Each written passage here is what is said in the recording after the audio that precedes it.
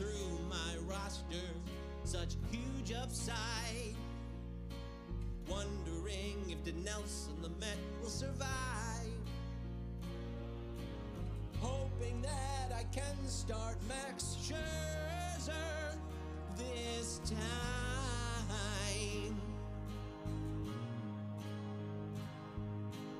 After all, there is 2 starts for us. And here we are still fapping for our lives. Watching all of history repeat itself time after time. I'm just a streamer. I stream my fab away. Welcome to the Draft Champions podcast. I am here with Tony Tamburini. I hope I said that right, of Open Bar Dudes, or Open Bar Dudes on Twitter. How you doing today? Good, man. Thanks for having me. Thanks for coming. So I think this is a great excuse to get to know each other. This battle pods thing. I don't even know what people call it, but battle pods, brackets, whatever that Chris at Baseball Pods put on. And I think this is what it's all about.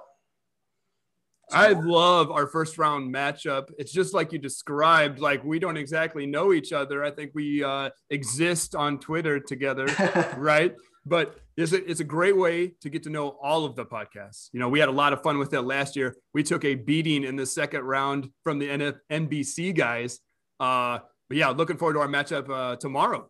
Well, you made it to the second round last year. I did not. So maybe I'll make it this year. Maybe I won't, but maybe you will. Who knows? But I think I don't think that matters too much, at least to me.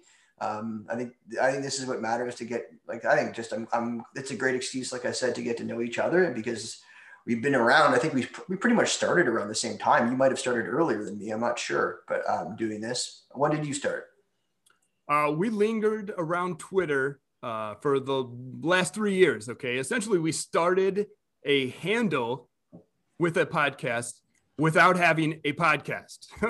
We played around on Twitter for an entire season, just stirred the pot a little bit, see where it went. And then finally we dove in. So for the last 2 years, we've been recording hot or cold a little bit. We're not the most consistent guys out there. This is more of a hobby thing for me and my co-host.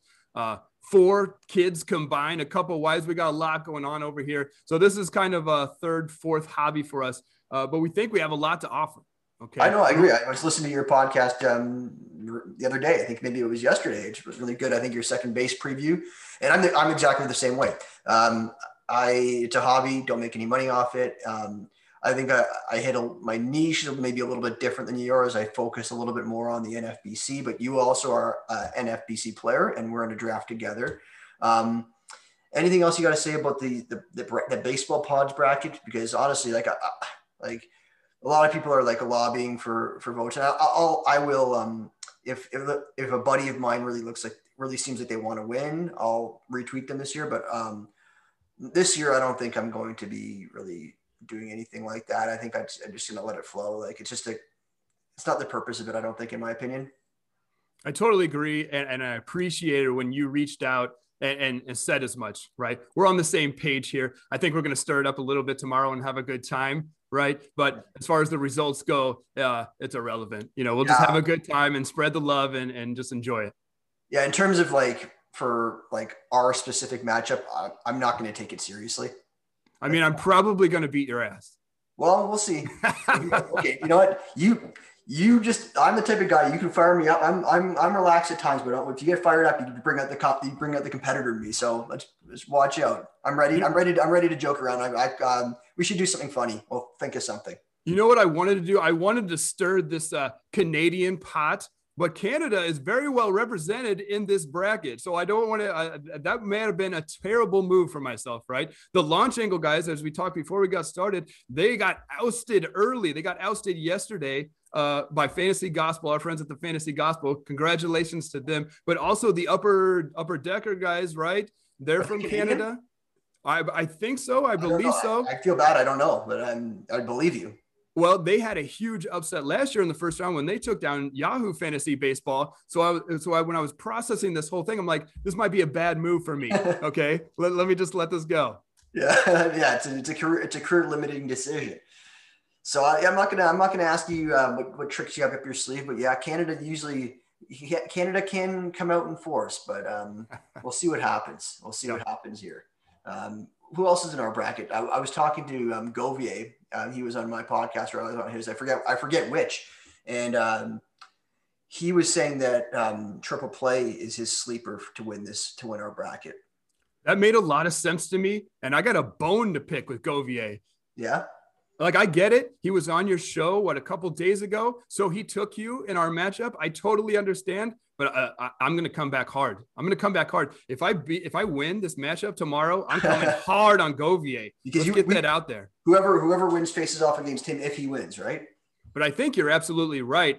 Palazzo Podcast is a major sleeper, okay? He's been mixing it up with the Fantasy Elite for like the last 2 months. They're doing like 3 and 4 shows a week, it seems like. At least. I think he was doing 2 days. Man, right. I love Mike. He's great. And then we also got Batflip Crazy and Bubba in our bracket, which is sort of like, I think they're sort of like the team to beat. Are they good? Are they? Yeah, I think everyone, people love them. They do a great show. So I think I'm absolutely teasing. We had Toby on last year. He's one of the best players around. So yeah, you're not. Yeah, yeah, absolutely. They're legit. Bubba's been around a long time too.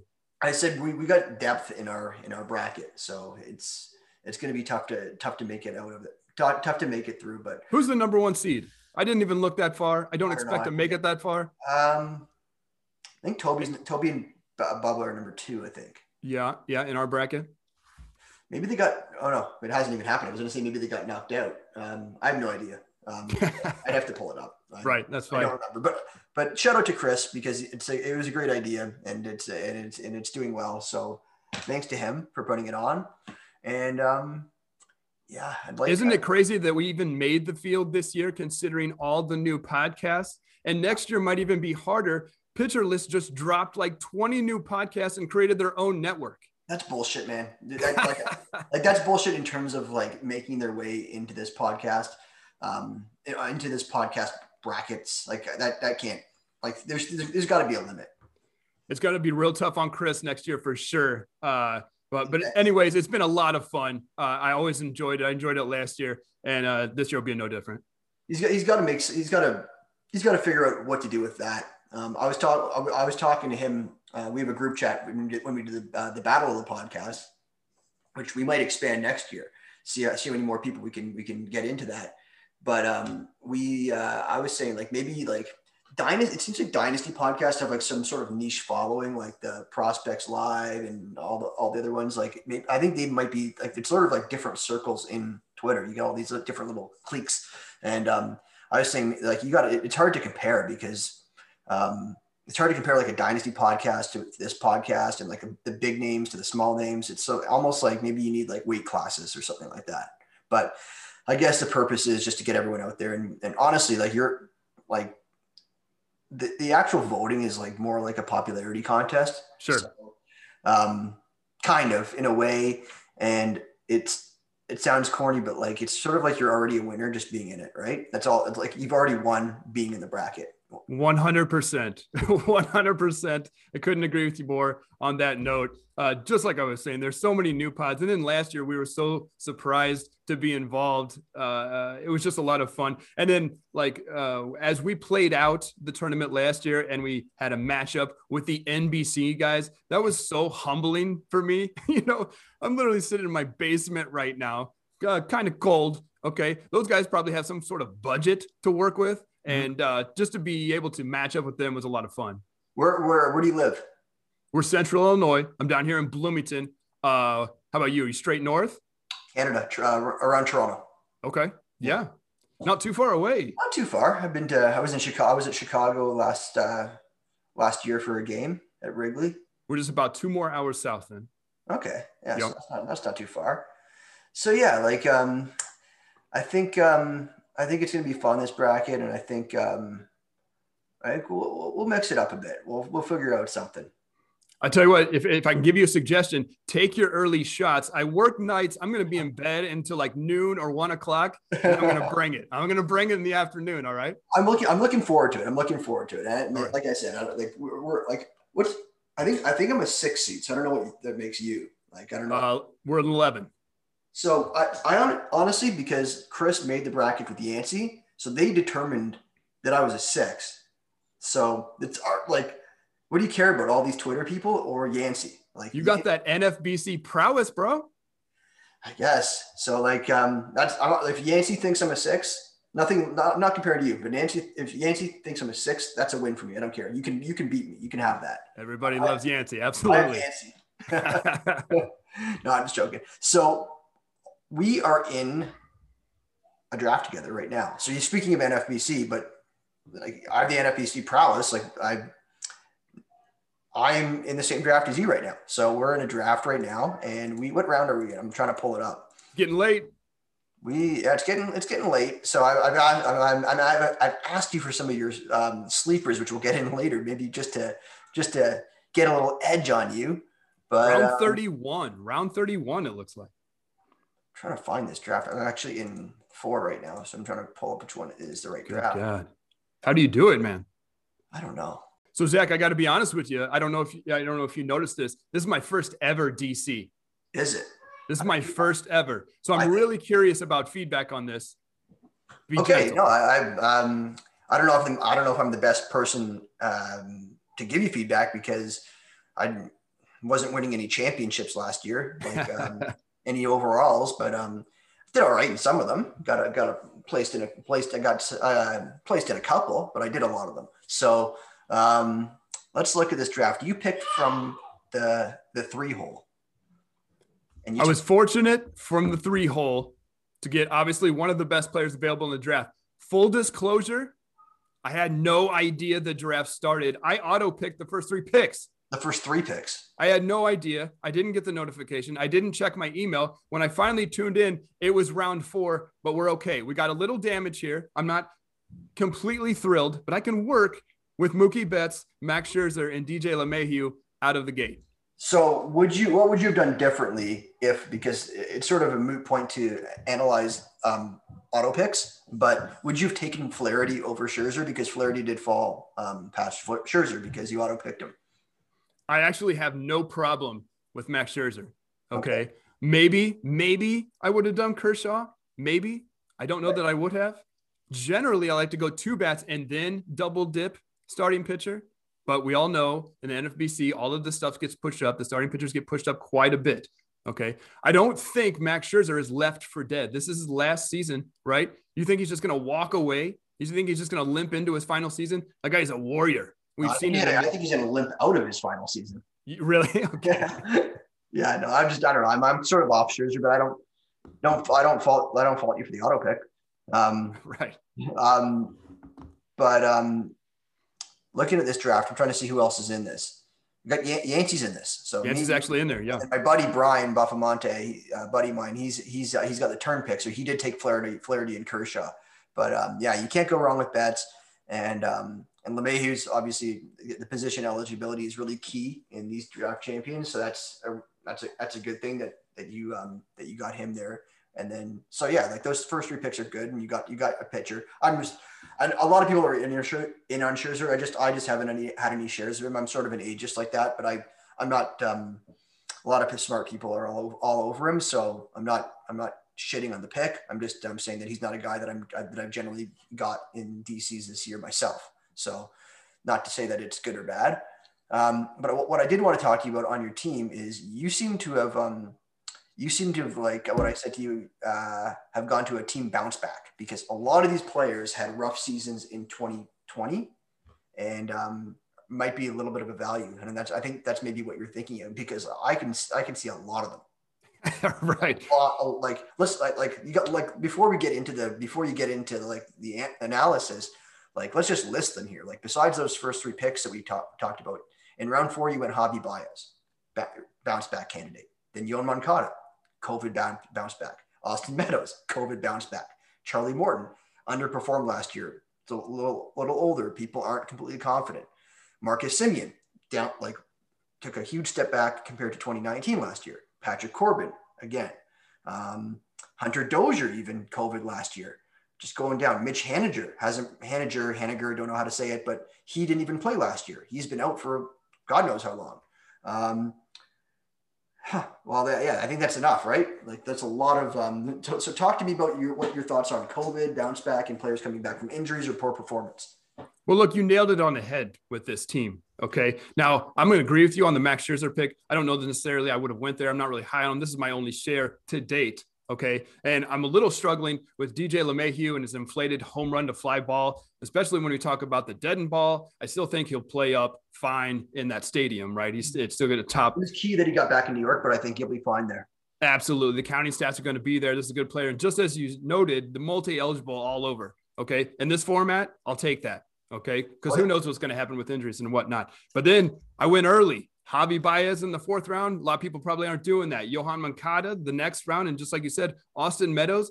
The main thing about these guys, one, I'm filling up my infield right away with power, speed. Now, I know Javi Baez isn't going to run as much as he always had, but if you give me a dozen out of the shortstop position, I think there's a major drop-off at the shortstop position after Javi Baez. So I went and got him, right? Same thing with Yohan Moncada. Exactly like you said.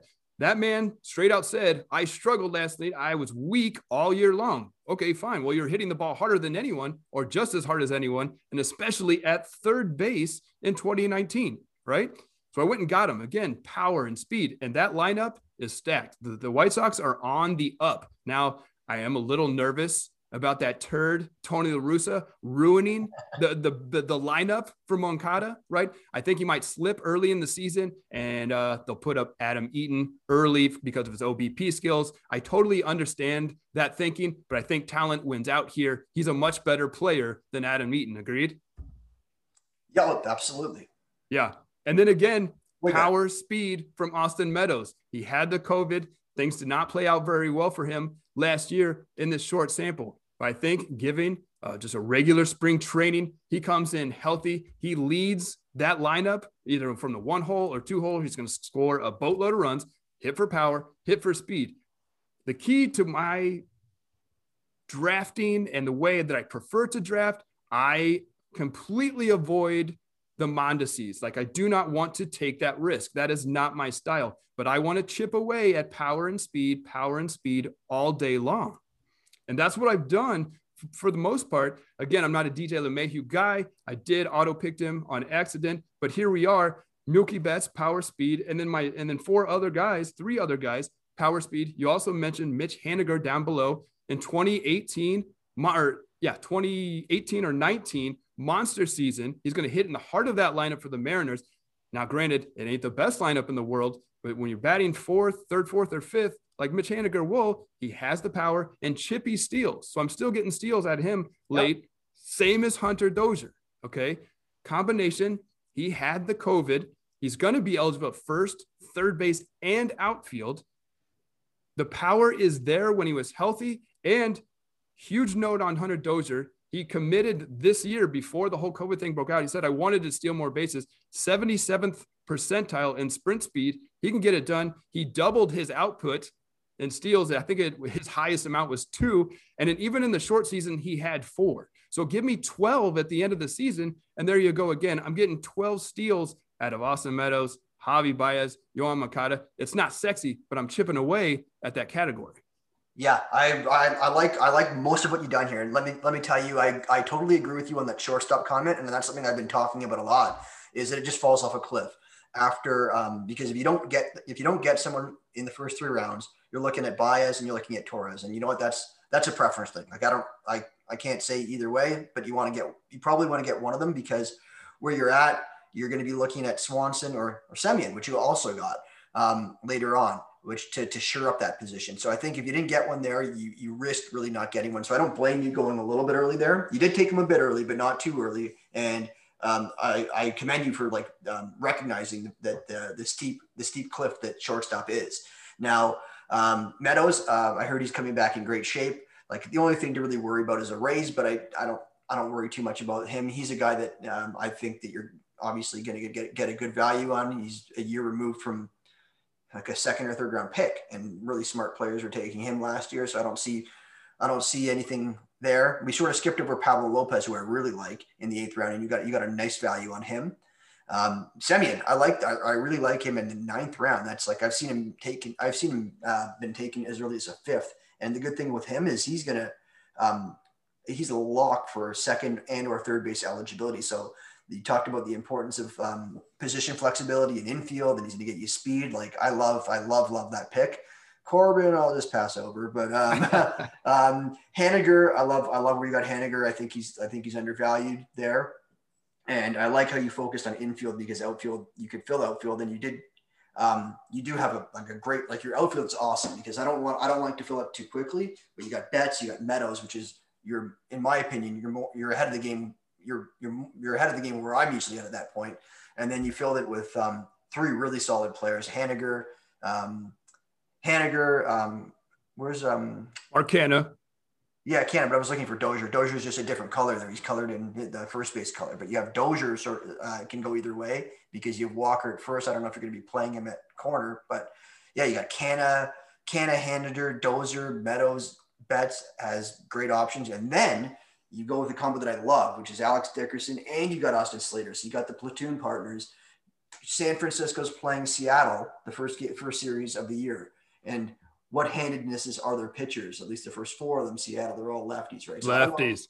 I don't know what they're going to do, but it's good you got Slater, because Slater could be a guy that goes right into your lineup that first 4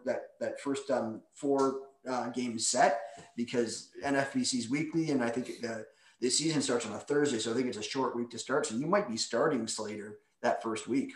Talk about the Giants, because they did do something to their stadium, like that you're talking about the bridge, like they did something with a tunnel, so that made the ball fly out faster. Slater, Dickerson, Belt all had great seasons. So talk about that. Talk about your thinking with the Giants. So I'm completely torn, to be honest. So I'm not going to make this my soapbox theme here, San Francisco Giants.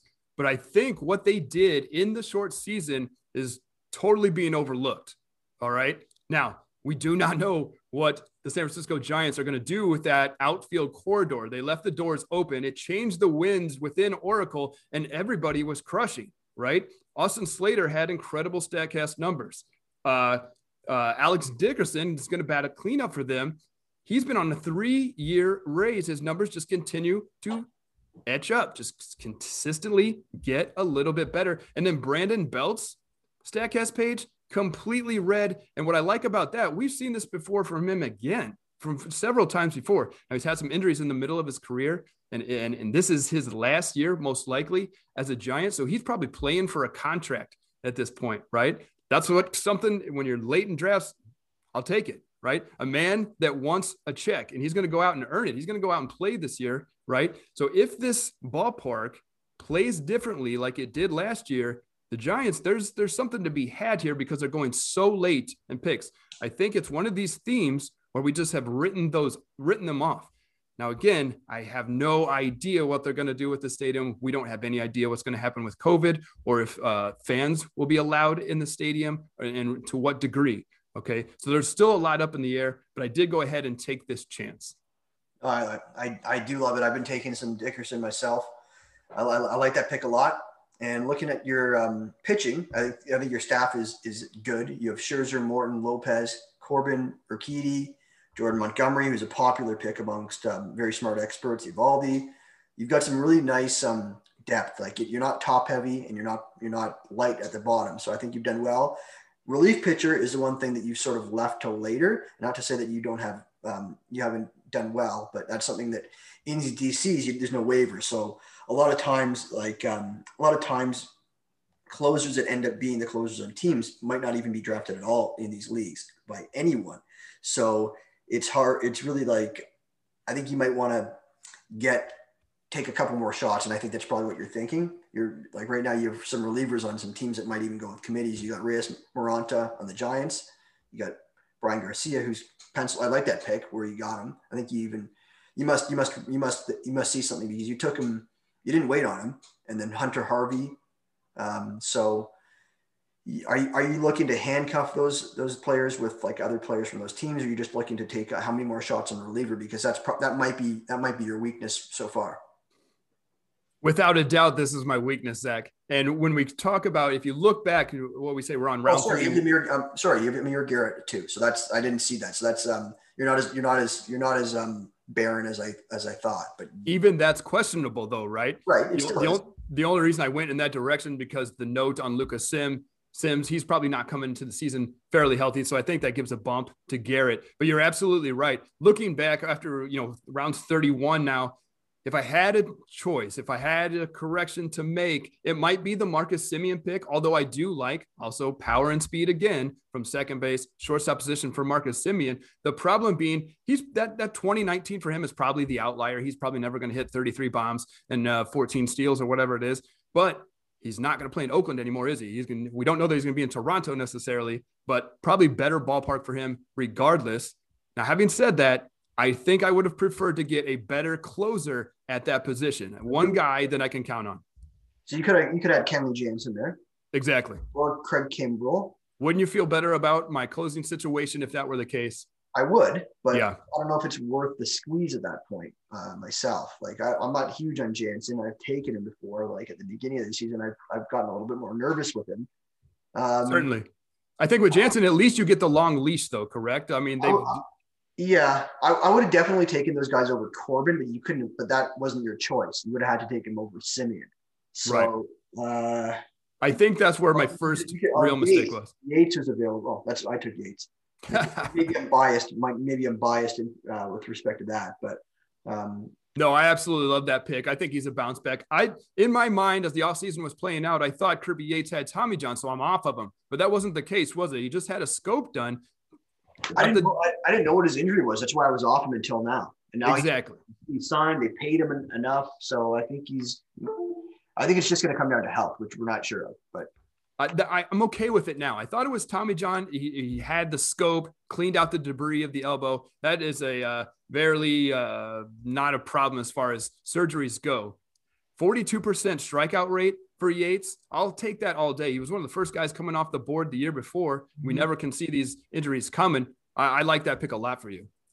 Well, thanks. Yeah, no, I don't mind it where I got him. And he was my first closer, so I needed him there. So I waited in this draft like you did, and you also had Brandon Belt just to hammer out that rest of that San Francisco. I think he's like he has a little bit of an injury scare, but I don't think it's going to be. I'm not too worried about it. So you're getting a little bit of a discount on him right now, which is great. So I do like your team composition. I think you did well. Like you said, you've never done a DC. I like your team a lot. I think you hit the important. You've noticed position scarcity. You've seen the value of position flexibility with your LeMahieu, and you're betting on the come with position flexibility, knowing Semien's going to earn it, knowing that Hunter Dozier is going to earn third base eligibility. So I really like that, and you'll realize how important that flexibility is during the season when players start to get injured, because they will. So I like what you've done with your team. I think you have a good team. And your last pick, Ponce de Leon, was a guy I was looking at to take it with one of my next picks. So I like that pick a lot. Is that not the best compliment someone can give another fantasy manager, knowing that they got sniped? Yeah. Yeah. It always feels nice to hear that. Yeah. Yeah, no, this is it's obviously tough rooms in these NFBC drafts, and a lot of players I recognize from other drafts. So I think you've done well. I like your team. Like I'd say the only pick is Corbin's a guy I'm off of this year just because I'm scared of the velocity. But like where you got him in the 10th round versus like what pick 150 close to it versus where he was going last year, like you can't really knock that. It's not like a Lamet where you're worried about his injury. It's just like a player that really how badly can he hurt you there? It's just like if you're fading him there, you just must be completely off him. Like you're writing him off like I have, but like it's not gonna kill you there. You took Sean Murphy again. Another like I forget if the injury was reported before or after that. Did you pick him before that it was reported that he has a collapsed lung? I did not. Okay, I was aware of the collapsed lung.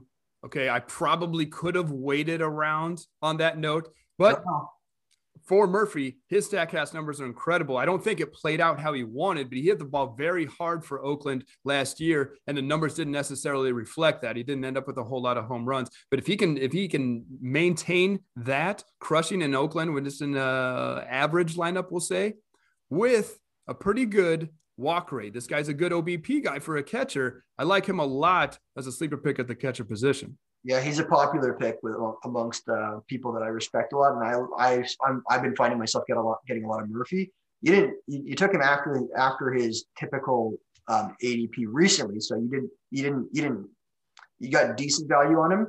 Could you have waited a round? Wouldn't say for sure. Somebody I was considering around that time, so I don't know if I for sure would have chosen him there, but because I already did have one catcher, but.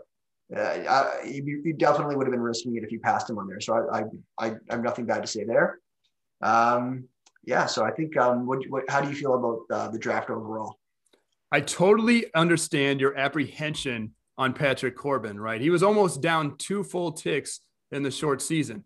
The note that I keep going back to on this point, he'll be my 4th SP at that point. If he gets that velo back, I have a 4th ace.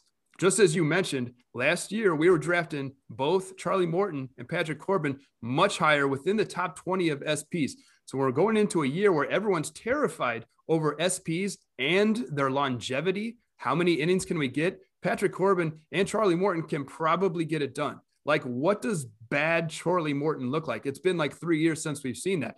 Now, bad Patrick Corbin, we saw in the short season, right? His fastball was getting destroyed because of the lack of velo. Lost the spin on his slider too. That's the other thing that I noticed, which is sort of like a nail in the coffin from my perspective. But I totally understand. It's not the first time that he actually has lost velo and got it back. Now, he ain't a youngster anymore, but that's key for me, okay? When you lose this skill and you are able to get it back, that's important to hear. So I think there's still opportunity to be had. If this is a bust for me, again, it's my SP4. I'm not in that bad a shape. Yeah, and the players you took after him are Urquidy, Montgomery, Eovaldi. Those guys could definitely have upside to be SP4, SP3.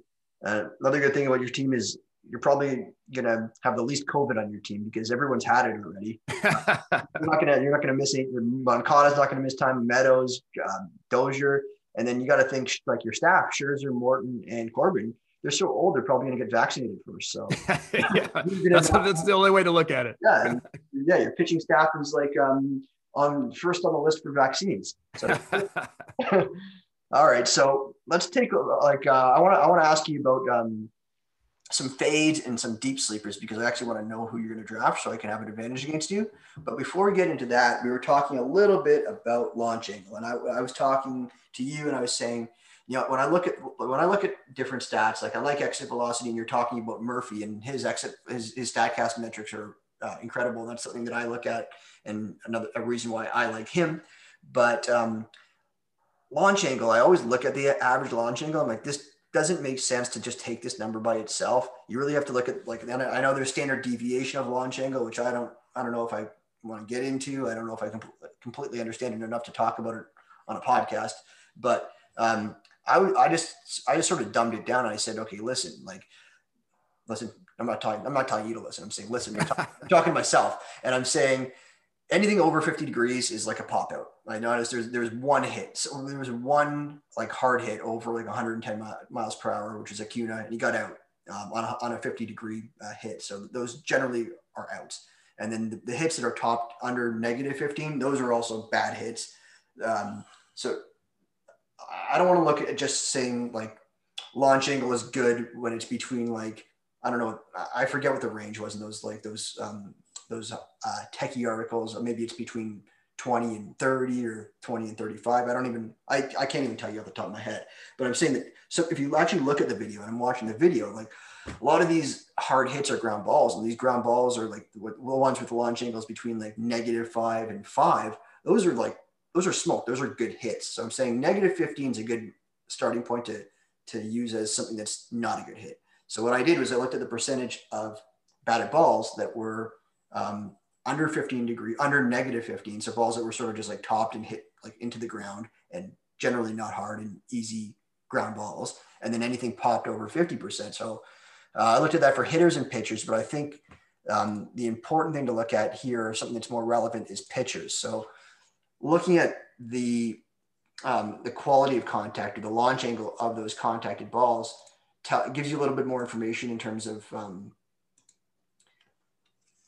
how pitchers are performing in addition to their K rate, right? So somebody that's not really a good strikeout pitcher like Sixto Sanchez actually performed really, really well with getting balls hit in with a poor launch angle. And he tops this list. He's at 37%. So he's a ground ball guy. So most of his poorly launched balls were into the ground. Trevor Bauer's a guy, but like the other way, he had a lot of like infield fly balls and balls that were popped up really high that took for outs. And then Maeda's on the list. And what I saw is a lot of good pitchers are on this list. All the Marlins. Interesting. Like Alcantara was on this list. Pablo Lopez, Sixto Sanchez led the list, of course. But like a lot of good pitchers are on this. Framber Valdez, a lot of the usual suspects, industry darlings, Max Fried, Means, Luzardo. Generally, the bad pitchers were at the bottom of the list. One guy that stuck out to me was Eric Fetty, though. Like he had one of the highest like ground like super guard. I call it the extreme ground ball rate, the ones that are under negative 15 degrees. So he's somebody that I wanted to look into a little bit, but just an interesting little exercise to do that just would maybe explain why pitchers that don't have the highest strikeout rate are performing very, very well. Like, isn't this great? Isn't this what makes our game so great? It's evolving right as we go, right? What you're doing or what you're looking into, Alex Chamberlain and Connor Cochran have kind of dug into as well. Launch angle, not necessarily predicting launch angle, but narrowing the margins of launch angle is exactly where fantasy baseball is going right now. Let me tell you something, Zach. I don't have this ability. Like, I don't have this mathematical ability. You shouldn't be putting me in the same conversation with those two. No, this is a testament to you and what you're doing, because you are on the right track. This is exactly what Connor and Alex have been working on for a while now, right? So, maybe you're trailing them, but you're on the right track, right? I love that these men, these math whizzes, yourself, and then me, we can all end up to the same conclusion with very different ways. Right. It's great. When it comes to launch angle and all these StatCast numbers, I think you're right. Remember when exit velocity was the number one thing that we leaned on? Suddenly everyone turds on that quite a bit. And now we're like, what is max exit velocity when it comes to the fly balls and the line drives? Right. So then that's what you're onto for the most part, right? When you're talking about pitchers, though, you're talking about who's limiting damage, right? Yep. Kyle Hendricks, the Sorokas, these type of guys. Mm-hmm. Or this is probably, I don't have it pulled up. I'm wondering about Chris Bassett right now, right? Is he high on that list? Let's look. I look at the overall list of both high fly ball and high pounded into the ground. Bassett. He is not on the top of the list. Interesting. Okay. But I can look him up after. I can look him up soon. The one guy that everyone's sort of shitting on his underlying metrics that had a good season was Christian Javier, and he is second on the list for the percentage of batted balls that were over 50 degrees. So he's getting a lot of high pop-ups and pop-outs. Okay. And he was only second to Trevor Bauer. So that sort of explains his success. Now, the question is, like, I looked at this for 2020, and I honestly just haven't got around to looking at it for 2019. And the question is, are these numbers sort of sticky? So that's something I don't know. I'm just in the initial stages of looking at this. I can look up, let me look up Chris Bassett, where he falls, now that you've asked me. And while I do that, why don't we get into, you said you were going to, I asked you to get me a couple fades. So why don't you start with your first fade players that you're not into? Hopefully it's not any of the three guys you had auto-drafted. That's a pretty solid segue there, Zach, because when it comes to launch angle, Vladimir Guerrero Jr. has none. Nice. He has none. Let's face it, like, he's got an incredible smile. He's got a lot of power. He has no launch angle. In fact, it got worse in 2020. Okay. Like, I'm not going to just shit on this guy. I want him to succeed. I'm really starting to question a lot of Toronto now. Maybe we can get into that later. But when it comes to Vladimir Guerrero Jr., like, his launch angle went down. He had a poor one and it went down last year, not up. Okay. 6.7 to 4.6. Now he crushes the ball. Hard hit, 50.8 last year. He's going to be a great player. I think when you take him at this 50-ish range or so, you're not going to lose anything. He's going to hit in the middle of that order. He's probably going to have a decent batting average, even though his expected batting average over the last 2 years was only about 267, if I remember right. Okay. But a lot of the projection systems still like him for something closer to 300, something close to 30 bombs. Okay. It just hasn't quite happened yet. Right now, here we go again. It's spring training time. The reporters are starting to let those blurbs go. And we know he lost 40 pounds. Like, this is great. And it does illustrate his discipline in life. But we know this fluctuates. This has happened time and time again for other players. Pablo Sandoval was legendarily coming into spring training a little bit lighter every year, but by May, he had already ballooned again. Now, I don't know if this is going to be the case for Vlad, but it does nothing to change your launch angle. It does nothing. Now, maybe it increases his athleticism in the field at first base or third base or wherever they need to put him, okay? But I'm just not there. And the other point on Vladimir Guerrero Jr., third base is so deep, like, he's going so high. Like, how much are you going to get? What is your return on investment for Vlad when you're picking him that high? Okay. Yeah. I don't think you're going to lose a lot. It's fine. But what is going to be that ROI? I don't know. I think you can get almost the same production, out of Gio Urshela. Yeah. Gio Urshela, several picks later, right? Like, if Vlad doesn't pop off and increase his launch angle, if he only squeaks out 25 home runs, what does Gio get with 600 bats? 22, 23 in a Yankees lineup? Make a good point. If he doesn't pop off, then like, I see it. Right? You can get that 100 picks later in Urshela. You know those counting stats are going to be there given the same amount of plate appearances, right? So what are you really getting out of Vlad? Third base is so deep. Right. You're pretty much in it. And then it comes down to my next fade. I'm really curious. I kind of want this to happen for the Pittsburgh Pirates. I want Ke'Bryan Hayes to be amazing like he was in 2020, but I ain't there, man. I ain't buying that. Like, I'm not doing that. Those numbers were outrageous. Those are video game numbers that he's never done before. Okay. We're talking about power that he's never done before in the minor leagues. And I always get the pushback when I pop off on Twitter. Well, Frankie Lindor did it. Well, that's one in 100+ years of our game. Like, what are we talking about here, fellas? Do not create the narrative for yourself. Let the numbers speak for themselves. This is such a small sample. His BABIP was like 450. His power, now that's the thing, right? If those skills hold for Ke'Bryan Hayes, a 92 mile an hour exit velocity and some speed, which he's never done. He's only had like 13 stolen bases over high A ball.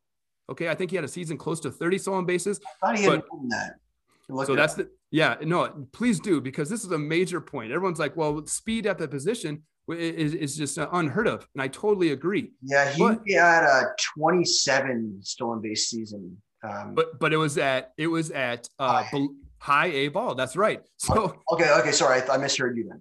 No, that's okay. I might have said it wrong. After that is 12 tops. We know that does not necessarily translate to Major League Baseball as it is. Okay, we know a lot of people, Jock Peterson, George Springer, highly famous for stealing a ton of bases in the minor leagues, and it doesn't translate, into the majors. Then we're talking about our team outlook here in the Pittsburgh Pirates. Trash. They're straight trash. Like, they are not trying to win any games. The lineup is god awful. He will not have the counting stats that we were talking about with Vlad and Gio Urshela. It's not going to be there for the guy. So he must hit those home runs. He must steal all of those bases in order to return some kind of value. I don't understand, again, at third base being so deep, why you would take these risks. I don't understand. I'm lukewarm on him. People think I'm higher on him because we did take him. Me and Curlin did take him in our tag team draft that we did the other day, but that was more of a Curlin pick than my pick. But I didn't hate it. I'm lukewarm on him, and I had the same trepidations you did. I did look at like all of his hits on Savant, and I was worried about his power. But after, like, I do worry. Everything you said, I agree with, like, all those concerns. Just the power, I think it can be legit. I think like his exit velocity is legit. Just looking at his hits, like his home runs are just like, some of his home runs are opposite field, like dead center, just like man can hit the ball. Like maybe things have changed since, but what he showed in the major leagues showed me that his power could be legit at least. I don't know what like the thing about the stolen bases. Valid point. I don't know for sure how many steals he can get. Projections say 9. That seems fair. Like I don't think he's going to get you anything crazy, but yeah, he's a guy I'm lukewarm on, and I agree with you. Just I didn't get to comment after Vlad. Yeah, I think that's solid. I think that's a solid fade. I don't have many of him. I think I might have got one of him like in the 6th round, but that's never happening anymore. A lot of really smart players are on Vlad this year again, but I'm not going to be. I agree with you on that. And I did before you get into your last fade, I did look up Chris Bassitt to answer your question. For the I don't know what you call it, the launch angle. Extremities, he was about average in both categories. So he was about par for he was about middle of the road. Okay, that makes sense. Wasn't bad, wasn't great. All right. Yeah. So who's your third? My third is actually this narrative that everyone's jumped on. That's everyone's copycatting. It's the pocket aces copycat, right? Everyone is going after pocket aces too much. It's gone too far. Okay. Not everyone can walk out of the first 2 rounds with 2 starting pitchers and just expect to be successful, right? You're passing on a ton of talent, offensive talent that you cannot get back. All right. I've been heavily invested in stolen bases in the early rounds in the last 2 years. And the idea that I've touched on with all these players so much is ROI, right? What are you getting back from your draft capital, right? Like, I understand the value of the right starting pitchers, but what about Verlander last year, right? These happen all the time. Is this Max Scherzer's unfortunate outcome here coming? Is he 37 years old too, like Verlander last year? It's entirely possible. Yeah, 36, 37. Yeah, they absolutely might give you nothing, and your season is over. Your next 6 months is over, right? That's right. The important part is to identify the outliers or the people who could provide the ROI. Now, I realize that everyone's trying to do that, Tambo. Like, what the hell are you talking about? But the fantasy managers who were able to do this better than others are the ones that are going to win out, not just draft starting pitchers first and second all the time. Now, I know Toby has been made famous for this, but if you really listen to what Toby's saying now, he's not really pushing that up this year as much. I don't know if you've noticed, like, he really hasn't put that out there. I think everyone else has jumped on board and now they're too late, right? Now, typically I'm a zig, not zag guy. Like, I'm going to go a different direction. I'm not going to hit this too hard. You must get starting pitching. You must get the right ones. But are you going to take Walker Buehler when the LA Dodgers have 7 starting pitchers and he's never thrown over 180 innings yet? Like, are you going to be that guy? You're going to do that? Like, that's risk to me. And I don't understand it. I think it's gone too far. So I'm fading this idea of pocket aces. I will say that if I get a starting pitcher in the first round, let's say I get a starting pitcher in the first round, it will depend what pitcher. I will go pocket aces, and you see in this draft I did. It has to be the right 2 pitchers. I agree. Buehler's not one that I want as my SP1 or really even my SP2 at this point. We're relative what you can get. I think it just matters which pitchers you're getting. I think certain pitchers give you that edge, and like a Cole DeGrom Bieber, like those guys are very valuable this year, I think. And I think if you want to pair them with another pitcher, I think like that pitcher has to hit all the criteria for me. It has to be somebody who's going to throw the innings and somebody who's going to be very reliable. Only a couple pitchers that I'm comfortable taking in that second round, because if you look at the first round pitchers, you say they're Cole DeGrom Bieber, then you can maybe throw Bauer and Giolito in there, perhaps, maybe. So if I've taken a pitcher, if I've taken one of those, say, top 3 pitchers, I'm going to be very, very selective in terms of if there's a pitcher that falls to me, if I'm going to take them. Like, if I have a pitcher in the first round, like, you nailed it. Buehler, no. Flaherty, probably not. Scherzer, Kershaw, no. I don't want any of those guys as my second pitcher. I'd rather go with the hitter there. There are pitchers which I will double tap, I think will give you an advantage. Now, on the flip side, if I go with the hitter in the first round and I realize that we're in one of those boards where it's all yellow. It's all yellow. All yellow. Starting pitchers falling off. Then you like. I've gotten to the point where like there was a draft that the battle of the podcast. We had a draft and pitching was flying in that draft, and I was in the second round. I think I took. Who did I take? I think I took Betts in the first round, and what was left was I was at a point where sort of where you were, like where you were auto drafting here. So I was at a point where your robot was, and I had Betts, and then what was there was Scherzer, Flaherty was gone, so I had Scherzer, Woodruff, I think Kershaw, Gallen. So I will. Because I didn't have a pitcher, knowing that how a pitcher goes, I did take Woodruff there. But if Woodruff was at that point, like, I don't know, like it really depends on which pitcher. So I think we're saying the same thing. It's not would you go pocket aces? Like, are you saying no way at any point, or is there a circumstance where you would take it? Well, listen, if you get pocket aces, if you go legit pocket aces, round 1, round 2, where are you getting your stolen bases from? Like, that's right. Tough. Yeah. You need to really target them later on. You're going to be looking in the outfield. You want to make sure that like the positions that get stolen bases, like you gotta be looking at your Robles, your Leotis Tavares, like those type of players. And if you don't like those players, then you got a problem. You got a real problem, Zach. You're exactly right. You're going to count on Leote for all these steals when he's never even been in the league very, very much longer. There's some numbers you can point to that say he'll be fine, and others they're like, this is a problem, right? But we know people leaned on Malik Smith last year, right? Destroyed. Right. Danny Santana, he steals bases. He's eligible everywhere. What happened with him last year? You lost. If you don't get your steals early, they're probably not coming to you. Now we're talking, there's also Andres Jimenez, right, for the Cleveland Indians, but he's got an option available. He might end up in the minors to start the season. Now, granted, he's eligible in a lot of places, but what's he reliable for? How do we know? Mm-hmm. Right? This is a lot of guesswork. So this is my thing. And we had Toby on and I wanted to push him and I love him so much I couldn't do it. But like, what happens when this is exactly my point. What happens when you do the pocket aces? Where are you going to get your steals? Now, he was high on Victor Robles. Me and my co-host were not. We were off that wagon altogether. And I'm sure Toby did very well last year. Right. So like, I'm sure Toby did very well in his leagues, regardless of what happened to Robles. But that was a main thing. Well, 3 main events. Right, exactly. So he knows what he's doing. Like, I don't want to push back on Toby too much, but it's just this idea. You push back, but you'd be wrong. Like, you'd be wrong. Right. Right. Your process might be right. Your process might be right, but like the conclusion you come to is wrong because Toby crushed it. Exactly. But exactly. I think you knew that. It's just danger for me, right? So let's look at this. Let's look at this draft. The one that we're in right now. 2 players went pocket aces. Let's see how that. I actually haven't looked yet. How that played out. But like, let's look at Team 14.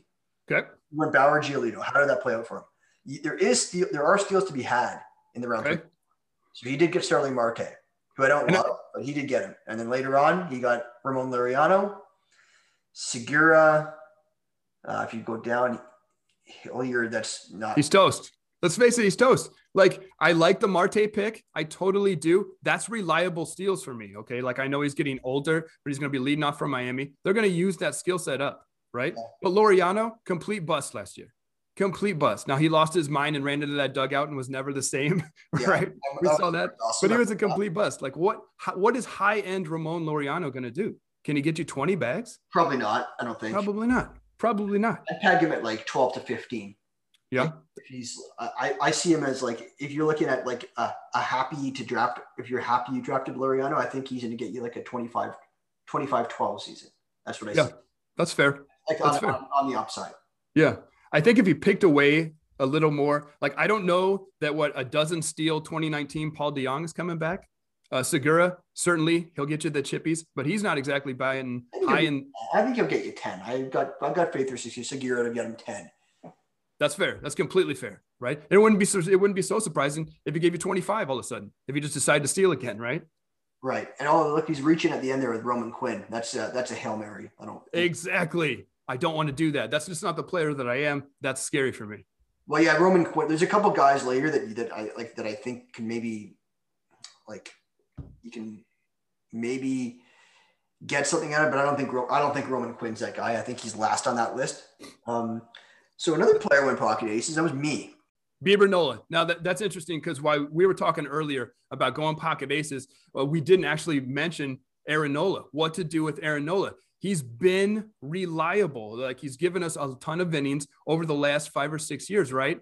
Until he doesn't. Is he a ticking time bomb at this point? Or is he just like broken the curve? Like he's fine. So this is a really interesting pick. Bieber, I love, can't complain, right? But now it's questionable. I actually own Aaron Nola in a keeper league, so it's easier just to hold here. But I wonder about him, right? Is he a ticking time bomb or no? Or did you pay for a career year? Because this was incredible in the short season, right? I'm paying up for him. He's obviously one of the guys I feel comfortable with as my second pitcher here. So I did take Bieber Nola. Now, with respect, look at your next 2 picks. With respect to the speed, nailed it. I recovered better than this other guy. 1,000%, man. Whit Merrifield leading off for the Royals. We know what he's going to do. Great pick, right? Multi-eligible. That's reliable speed. Just like the Marte pick, this is reliable speed. Now, Randy Arozarena, this is a bipolar player, right? Where people sit on him. I don't know that I'm going to pay up or pay at this cost, but I still like him. Okay. Right. If you look at his Fangraphs page, he has hit at every level along the way. I don't understand why the Cardinals didn't play him, especially considering their current outfield problems. This is a huge mistake for that organization.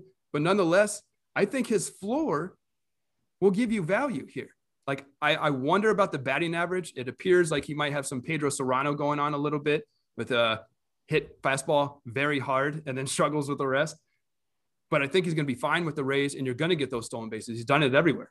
Right. And then I went with Swanson, Altuve. I think they can get me maybe 10, around 10 each. So I think after that, with the 4 of those guys, I've hit on speed with all of my first 4, to some degree, all of my first 4 picks, my hitters. And then I have Kalenic. Kalenic might chip in, and then Colton Wong. These are great picks. And then Margot. So I think I'm okay in speed. So I think with my pocket aces, I think I recovered, but I did have to really focus on it to recover. So I'm fairly happy with this. I'm fairly happy with how my draft turned out with respect to speed and pitching. So totally agree. So I'm good there. Really interesting. Yeah. And it's interesting. I'm really concerned about the first base position in general, right? If you don't pay up for some of the studs, where are you going to go? Well, it doesn't appear like the DH is going to happen for the National League. I was high on Dom Smith. Now I can't be, right? I'm not even going to touch him without knowing there's going to be a DH. But I think he did really well here, grabbing Walsh and Rhys Hoskins. Yeah. What do you think about Walsh? It's really interesting. The power's there. Right. The Pujols is there too. The Pujols is there. Is he going to get, this taper thing, this Mariano Rivera, hats off to you, Derek Jeter, hats off to you everywhere he goes? He's a paperweight there. Yeah. Yeah. He's washed. It's over. I totally agree. It probably all depends on the first 60 days for Anaheim, right? Are they playing good baseball? Right. If so, then they're probably going to let him play. It'll probably have to be some kind of part of that. But if not, then it's Jared Walsh all day. Yeah. Yep. I have to say I hope so. Yeah, of course. So I like the Franchy pick. Okay, you on this? Franchy, he's got COVID now, so I don't know. No, it's an upside pick. I hadn't heard that. Yeah, he's on the COVID list, so we'll see what happens with that. How far are we? How far along are we in this draft? I want to see who I have. Was it round 31? It looks like you've gone a lot of SPs late. Brad Keller, TJ Antone, Adbert Alzolay for the Cubs. Nasty slider. Yep. I'm hoping that he performs well. I've got quite a bit of him. And then I've just done the Monopoly board, as me and my friend John like to say. Just I'll buy up all the properties in one team. So I got Hawk and Pavetta. So I figured one of those, at least 1 or 2 of those guys are at least going to be getting me starts. So I'll have someone somebody with a pulse that I can put in my lineup, because that's sometimes what you need in these drafts. And they do have some upside. And I think they're pretty serviceable from round 27 to 31 to have those players there. We're getting there. We're getting to close to pick 500. And that's what I wanted to ask you about. Now I'll make you a deal. I'll say that if you give me a sleeper pick that I wasn't already on, if there's somebody that I was already inclined to pick, I'm not going to not pick him. But I'll lay off out of professional courtesy. If you give me that I haven't been drafting, I won't touch it. So I want to hear some of your I'll give you my word. I want to hear some of your some of the sleepers that you have planned, because you said this is your first DC. So um, this is your first real crack at taking these long shots that are either prospects or players that you think are going to fall into more playing time or whatever, right? So who do you got? It's really interesting. So I didn't expect to go this late when you asked about sleepers. I was going Jordan Montgomery that we mentioned earlier, Nathan Eovaldi, and then we talked about. Let's talk about your sleepers that you've already taken then. Okay, it makes it easier, so I don't have to play nice. Well, it's simple as this with Montgomery and Eovaldi. Okay, if you just go through the leaderboards of the last 2 years, but not necessarily on Eovaldi, but the leaderboards on the simple stats that you can point to, quality pitchers, it's K to walk, and Montgomery and Eovaldi hit hard on those. Okay, if you just want to simplify and go to the Bloom boards, we know Brian Bloomfield puts out one of his Bloom boards once a week. Eovaldi's been on nearly all of them. Okay, and on his account, only 4 pitchers with 4 pitches over 11% swinging strike rate: Blake Snell, the Biebs, Max Scherzer, and Nathan Eovaldi. Okay, that's incredible company right there. Now, we know he's capable of doing it. In 2018, he had a great year, right? Followed by 2019, where he got injured. So this is the caveat with Eovaldi, right? But if you're paying ADP 230, what are you losing with this guy? It's all upside. Boston's got an incredible lineup. They're going to bounce back. They're going to play better baseball. And if he can pitch well for him, he will rack up the wins. All right. What about Montgomery? Montgomery's a guy that, like, a lot of people are all over, and maybe I haven't looked into him enough. I'm a little bit scared off about, like, just the number of options they have in New York now. And, that's fair. Okay. I don't know. He's just a guy that I didn't have any shares of last year, so I didn't really keep a pulse on him. So I feel like I might be missing out. So sell me on Montgomery, please. It's the same base. K to walk, 5.22. ERA to FIP, 5.11. His FIP was 3.87, backed up by a Sierra, 3.84, right? So when it comes to predictive, 3.84 Sierra, love to see that. A 13% strike rate overall. And then I think when you're talking about replacements in the New York Yankees, are we really trusting Taillon for, 130 innings? Corey Kluber hasn't pitched in 2 years. 2 years, right? Like, he's had an incredible year. You could just lock him down for 210 innings, almost, 5 straight years, boatloads of strikeouts, but that's long gone now. So what are we talking about? I think a good floor for Montgomery is probably an ERA south of 4, just as the Sierra indicates. Okay. And we know the New York Yankees will rack up the wins no matter what. I think the caveat with Jordan Montgomery's success might be to, like, home run fly ball rate, right? If he can limit damage on that note, he'll be great. And that news of the deadened ball, now I'm going for it. I'm going for Jordan Montgomery all day. Like, Andrew Heaney is another one of those cases where he was getting beat up by a lot of fly balls, right? Mm-hmm. Jordan Montgomery is the same case, especially playing in New York Stadium or the AL East in general, right? But if he can limit that, especially with his deadened ball, even though there's no way to determine before our drafts what kind of damage the deadened ball will do, this guy is on the up. And again, at price, ADP 220, I'll take that risk. Man, I didn't really think about the Yankees rotation. For some reason, I thought it was just, like, loaded and there's a log jam. But after Cole and then Kluber and Taillon, you got really nothing there. You got Herman, Montgomery, David Garcia. So, like, he is pretty much locked into a spot to start, isn't he? This is also his second year coming off his Tommy John. Okay. Fastball was at an all-time high of 93 last year. Maybe we get another tick out of that coming from the left-hand side. He's a left-handed pitcher. I like a lot of Jordan Montgomery. I'm all over this pick. Well, a lot of other smart individuals are. I honestly, I'm not out on him. I don't have any shares of him, and I've been in a lot of drafts, and I'm kind of kicking myself for not looking into him further. He's sort of a guy that I've been targeting other guys around that time. Where did you take him? You took him what round? Let's see here. You took him in round 15 when I was looking at a guy like Drew Smiley. Or interesting. Jared Walsh. I took Smiley after you took Montgomery. So that's also a popular sleeper pick, right? It is, but it's a guy that I've been able to look into more and sort of digest more than I have. I just haven't taken it. Like, some players you just look at more and you analyze more and you spend more time on, and that happens to be Smiley for me. I guess it happens to be Montgomery for you. Well, go ahead and tell me about Drew Smiley, because I thought it's really interesting. In the past like week and a half or so, we've heard Toby, again, Batflip Crazy, loves Drew Smiley. And then I don't know if you heard about the Launch Eagle podcast. Rob Silver, the Canadian Rob Silver, absolutely lost his mind on Drew Smiley. He is completely listened to that one. I don't know if I've listened to that one yet. He is completely off of Drew Smiley. It's 26 innings. It's 26 innings. And then if you look at his each individual breakdown, his outings, there's like 1 inning, 3 innings. He maxed out at 5 innings. So he has a 26 total innings, but it's over the course of 10 games. So he's only pitching like 3 innings, 4 innings at a time. Yeah.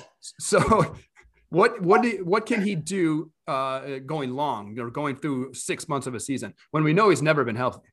Right. And I think it's the health. That's the kicker. I think if he is healthy, I think that he was signed in Atlanta to pitch legitimate innings. And I don't see Atlanta might be one of those few teams that don't start with a 6-man because Soroka is not going to start on their healthy roster. So you've heard a lot of rumors about 6-man. Atlanta might not do that. I think Morton's a good pick because I don't think they're going to be cautious with him at all. Like if his arm falls off, they're going to Drago. They're going to Ivan Drago his arm. If he dies, he dies. Right? 1,000%, absolutely. Yeah. So they might, in that sort of rotation, Smiley's there. Like they might Drago Smiley too. If he dies, he dies, right?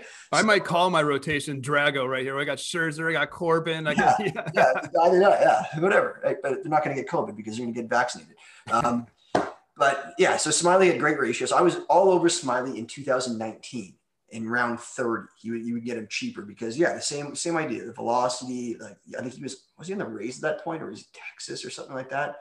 Anyways, I was all over him one of those years. Like it was 2019. 2020, I was off him. I'm like, okay, he burned me in 2019 off him. This year, he actually finally in San Fran, he explained what happened. He said the velocity is up. He actually had an explanation for it. So at pick 200, the concerns that you mentioned are definitely valid concerns. However, if you get it out of your head that this is not how he's going to be used, and you realize, for me, I'm thinking the Braves don't want to use him how he was used in San Francisco last year, and it all comes down to, is he going to hold up health-wise? And that would be the question anyway. So I'm not too worried about his inning usage. It's sort of like the same thing with Gausman. Gausman only has a very limited track record for pitching that many innings because before last year, he was only good out of the bullpen, I think, in Atlanta. And in that short period of time, people are also worried, did he just go all out in that, knowing it was a short season? So I think there's questions with him as well. And then Gausman's totally relying on the splitter, right? Which we know is hot or cold. I know I bust Michael Simeon's balls, SP streamer all the time on Gausman as he posts things, just like Ryan Bloomfield and his Bloom boards. When Simeon's posting things, Kevin Gausman keeps showing up, but he don't like him because of the splitter. So I bust his chops all the time. Well, Gausman's also losing velocity too, isn't he? I believe so. I think his velocity has gone down. So it's sort of counterintuitive, but he's getting better, but some of the underlyings are just getting worse. But Gausman's a guy that I don't mind, but I think he's sort of crept up in boards and he's getting a little bit too pricey for me. Totally agree. Thoughts in that family of pitchers, I think we're living Montgomery and Smiley are sort of a little bit cheaper, but then you get into you're starting to shop at the more expensive stores when you get to Gausman. What do you think about Musgrove? Do you think his prices got too high? Man, this is really interesting, right? If you hit, so he's moved over to San Diego, right? He has a lineup around him. The wins will be there if he pitches well, like he has at the end of the last 2 seasons. We only have about 2 months of really good pitching out of him. So if it clicks, you cash. But this is the 3rd year in a row, the 3rd draft season in a row that we've talked about him, and it hasn't exactly happened, right? So if the velo is there, I think it's something you need to monitor in spring training. Hopefully we see some velo out of him, and because that seems to be exactly the switch that he needs. So it's really curious. I haven't drafted him yet. I've been heavy on the Montgomery, Eovaldi, and then Jose Urquidy in Houston. I've been going that route later, knowing if they bust, it's less of a loss for me. I'm usually filling out my lineup when it comes to Gausman and I'm blanking out. The Padres pitcher you just asked me about. Oh, Musgrove. His name, Musgrove. Goodness, Joe Musgrove. I lost it. It was just gone. Yeah. So when it comes to that range, I'm generally just filling out my lineup and hitting pitching later. Right. That makes sense. It's totally possible. Like if you hit, he's going to be one of the best pitchers in the league. It appears in a short sample, but you know, I like to have a floor like these guys that provide Montgomery, Voldy, and then much later. So when there's a floor and they don't exactly hit, there's less lost as well. Would you ever be comfortable with Montgomery as your SP3, or is that's too spicy? Well, then if that's the case, what is going to be my 4, 5, and 6, right? That would be scary for me. Certainly. I do like Brady Singer in Kansas City a little bit later. He might end up being a Kyle Hendricks clone. It's really interesting. I don't see it like that. I see his strikeouts as much more than Hendricks. Okay. More upside? I see more upside with Singer, but I think Kansas City, they could have a couple of guys coming up that are better than him. I think he might not be the best pitcher, but I think right now he's their best pitcher. Keller's another guy that, I shouldn't say that because Brad Keller, he's like a Hendricks clone in my opinion. I think Keller is like the Hendricks guy, and Singer could be like, I think he's just a guy that's going to get you. He could get you a strikeout per inning. Okay. Yeah. Hopefully so. Hopefully so. I actually like what Kansas City done. Okay. Like we don't expect a lot out of them. I think they have a good all around team. I know we talked about Hunter Dozier earlier. He made a bat no higher than 6th all season. That is a little bit of a hit on his upside, but I'm still willing to go there. Right on.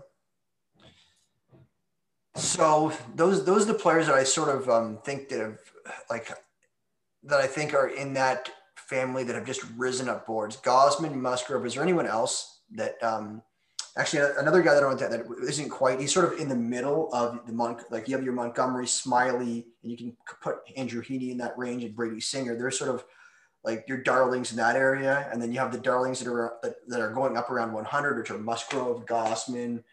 I don't know if there's anyone I'm missing there, but there's a guy that sort of like lies in between. His name's Aaron Savali. I think he's going ahead of the first group we were talking about. He's shortened his arm slot. He's changed his mechanics. To be honest, I don't know anything about that, but that's been made famous just as late as last year with Lucas Giolito, right? He shortened his arm socket, or not socket, excuse me.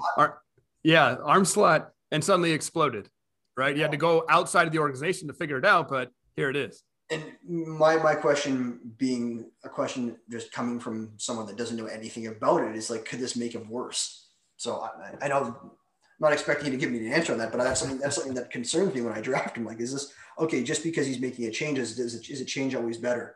And I think the answer is no. So yeah, I think there's a lot of question marks about all these pitchers around here, but that's how you win leagues. And if I looked at the draft champions leagues from last year, and you look at all the teams that did very, very well, there's something that they have in common. It sounds obvious to say, but they all hit on pitching. They either hit on pitching early and hit on like Shane Bieber and Darvish. Or Darvish wasn't even a super high pick last year. You can get him past the 4th round, but like Bieber or Cole or you hit on those pitchers, or like if you didn't get pitching early, you had to hit on it later. You had to get it somewhere. So either you paid up for it and you were successful doing that, or you got the Maedas, the Carrascos, the Zach Plesac to an extent. Like he got enough innings, and Corbin Burns was on a ton of teams. So if you didn't hit it early, you had to hit it late. So if you're not going pocket aces, like maybe you've alluded to, you're gonna of the Burns, like of this year, the Burns, Maeda, they're all going in different ranges. Burns was super late. Some of these pitchers are gonna win leagues for someone, and that's the big question right now. So who do you think, if you had to pick a league winner from someone between pick 100 and 200, and then someone after? I know I'm sort of putting you on the spot, but you probably have an answer. You probably have pitchers that you like in your head. someone between 100 and 200. It could have been one of the pitchers we talked about already. And then somebody after that, who's going to be like your pitcher from 100, 200, which could be your like Maeda, your Gallen, whoever, something like that for this year. And who's going to be your Corbin Burnes? I'm going to go 100 to 200. It's Jose Urquidy all day. Okay. Now I'm going to be honest with you. This is somewhat new to me. When I look at a pitcher breakdown, I do start with the K to walk and then break out to swinging strike rate and these sort of things. But when you look at his Savant page and you scroll down to his horizontal and vertical movement on his stuff, it's all red. Like everything that this kid throws is all red. The strikeouts weren't necessarily there. He got started late in 2020. Houston was kind of mum the word on what was going on with Urquidy. It is believed that it was a COVID thing as well, but he did pitch very well once he came back, right? So then if you scroll down here to his horizontal movement, 3.8 inches of horizontal movement on his changeup, 6.4 on his slider, tons of movement on all of his pitches. I think the strikeouts are coming for Jose Urquidy, and I like the team concept there, or the team context, obviously, and Houston, a great ball club. The wins will be there. The strikeouts are coming. I like Jose Urquidy. I don't know if he actually qualifies. Is he going below 200 right now? It's really close, I know. It's close enough. I don't have it off the top of my head, but he definitely fits that. Yeah, he's not a Corbin Burnes. So if you're going to pick him, he's more of the first one for sure. That's super late. Corbin Burnes, yeah, that was totally off the map last year. Yeah, he was at first. He was like in the early draft season, he was going around pick 400 or later.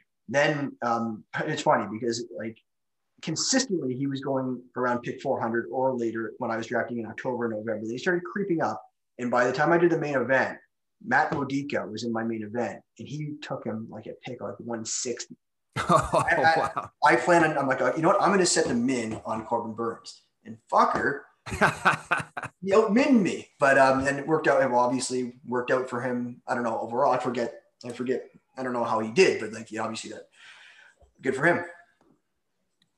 But then you kind of leaned into it a little bit. You were talking about Kenta Maeda just shortly ago, right? 1 year ago, Kenta Maeda was all over Ryan Bloomfield's Bloom boards, all right, for all the things that he looks for, the K to walk, the swinging strike rate, and he actually got better. Okay, so now people are worried, well, he's going too high this year. Well, that player, we've already talked about him, is Nathan Eovaldi. He's all over those boards. The things that people want out of a starting pitcher, he's going super late, like 225, I forget what we just said, 230 it looks like, okay? But the swinging strike rate on 4 different pitches, the team context is great. They have a great offense. The wins are going to be there if he pitches well.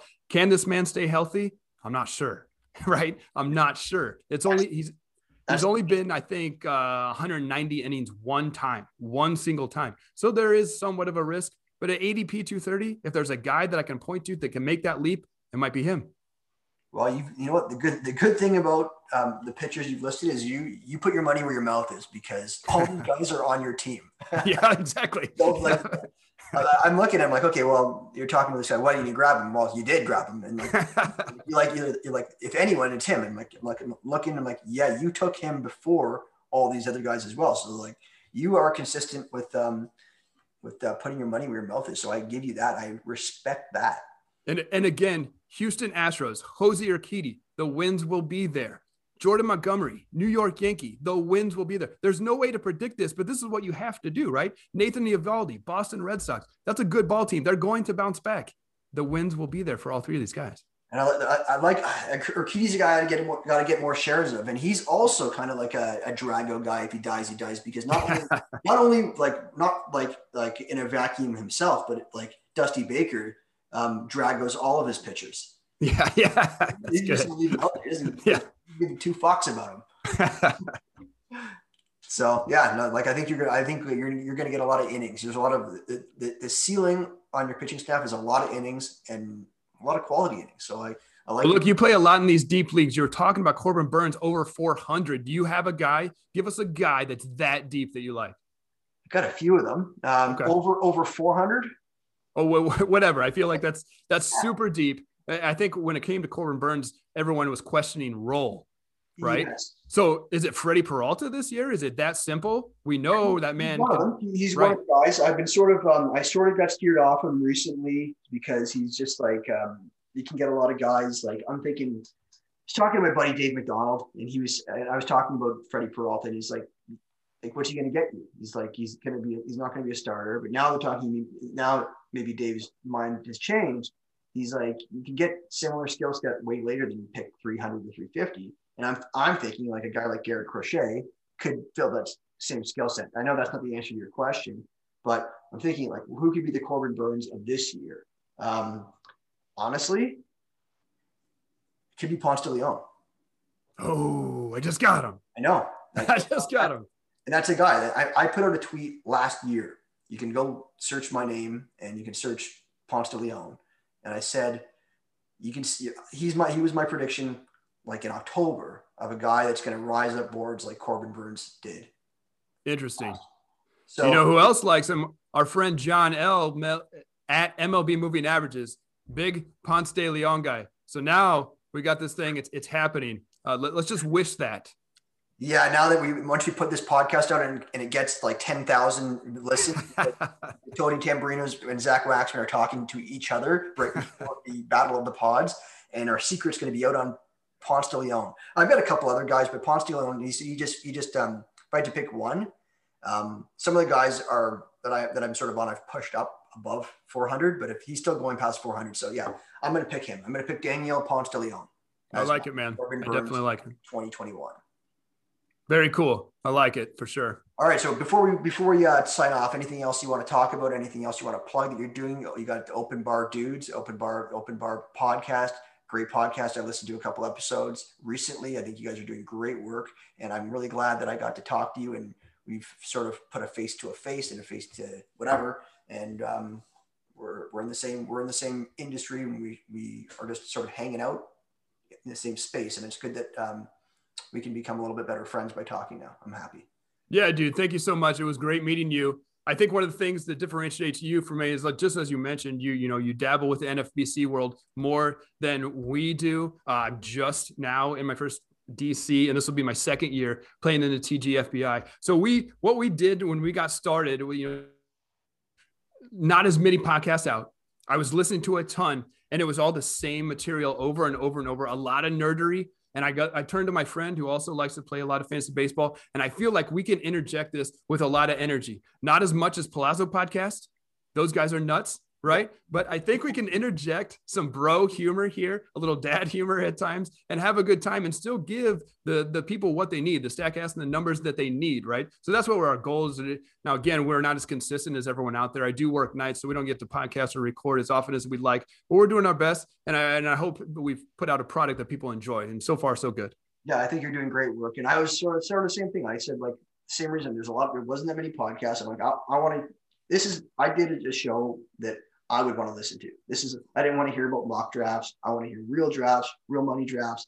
I don't want to hear first round rankings. I don't want to hear like, oh, draft Tatis or Acuna. Like, listen, I don't care. Like, I don't need to know who you like in the first round. I want to dig deeper. I want to find the Ponce de Leon. That's exactly, if I was listening to a podcast, question you asked me would be exactly what I wanted to hear other people talk about, whether they want to hear me or you or whatever guests we have on. That's the question. But I think I commend you for what you're doing, and I'm glad we got to talk to each other. And I'm on the clock.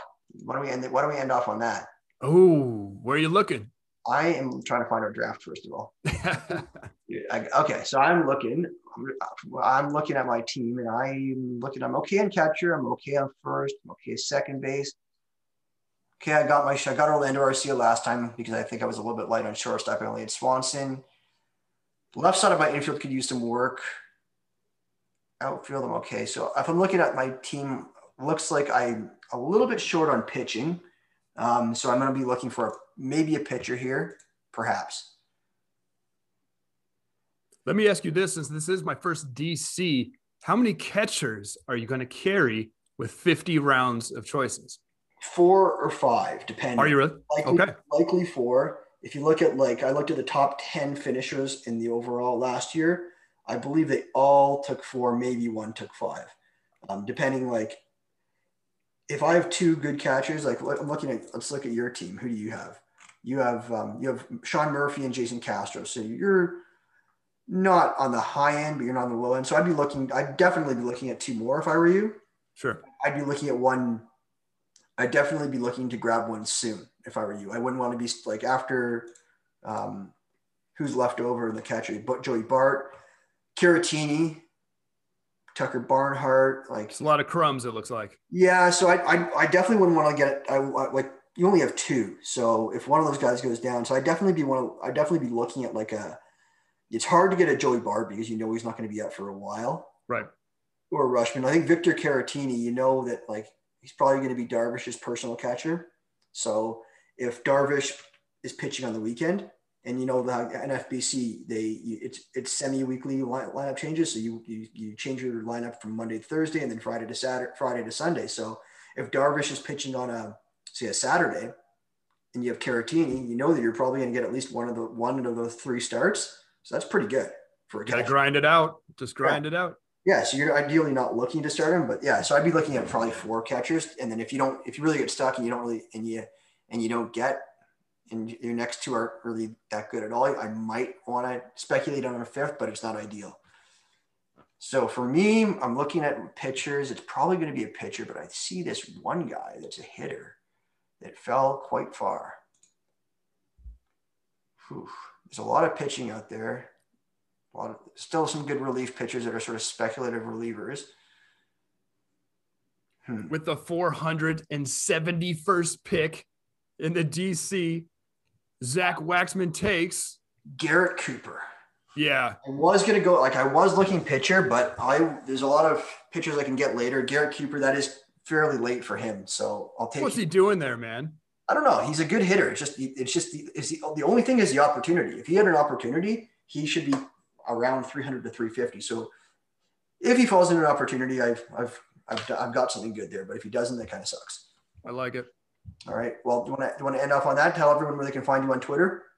Dude, thanks so much again for doing this. I really appreciate it. It was nice meeting you. If you'd like to give us a follow, we're at Open Bar Dudes. My co-host is at Open Bar Ben. He doesn't participate with social media a whole lot, but I'm on there pretty often. And I'm fairly willing to mix it up with any and all of you. Thanks again, Zach. Good luck tomorrow. You too. And may the best country win. No, I don't even do that. Yeah, you don't want to get into Canada with these Battle of the Pod. May the best podcast win, and I honestly wish you good luck. And whoever wins, whatever. I think everyone's a winner in the baseball pod bracket.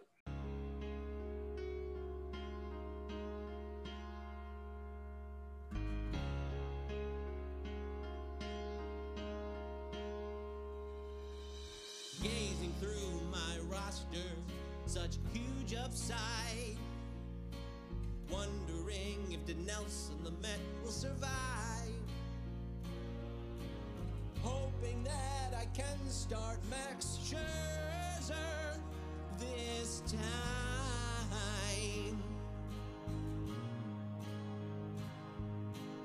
After all, there is 2 starts for us.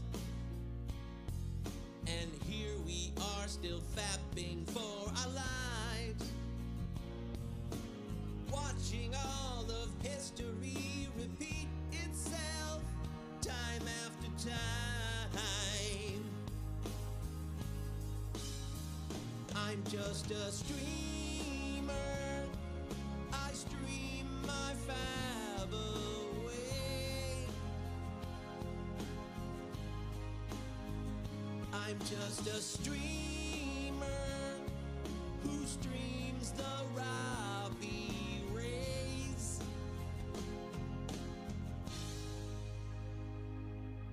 I watch Plesac go down to Columbus. I'm seeing that Mize just got reassigned. I embrace for those who will outbid us this time.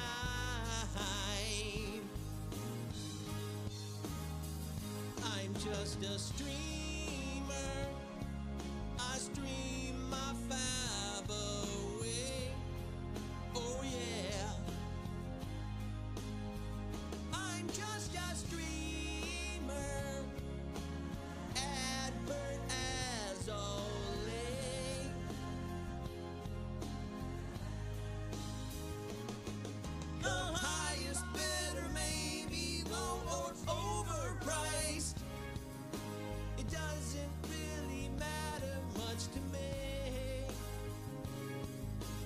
Without to start help, there ain't no hope for us. I'm living in a dream of fantasy. Oh yeah, yeah, yeah.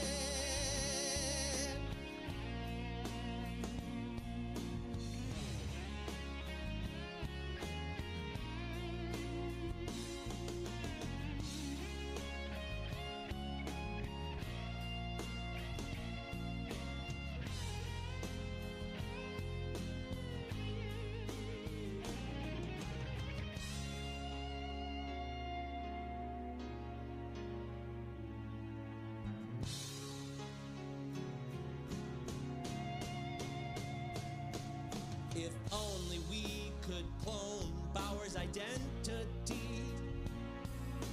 It would be nice if we could trust DeGrom. When will Brady, Singer, Yates, and Flaherty be done? I'm just a streamer. I stream John Gray away. I'm just a streamer. I stream my fab away. Oh yeah. I'm just a streamer who's getting TJ today. I'm just a streamer.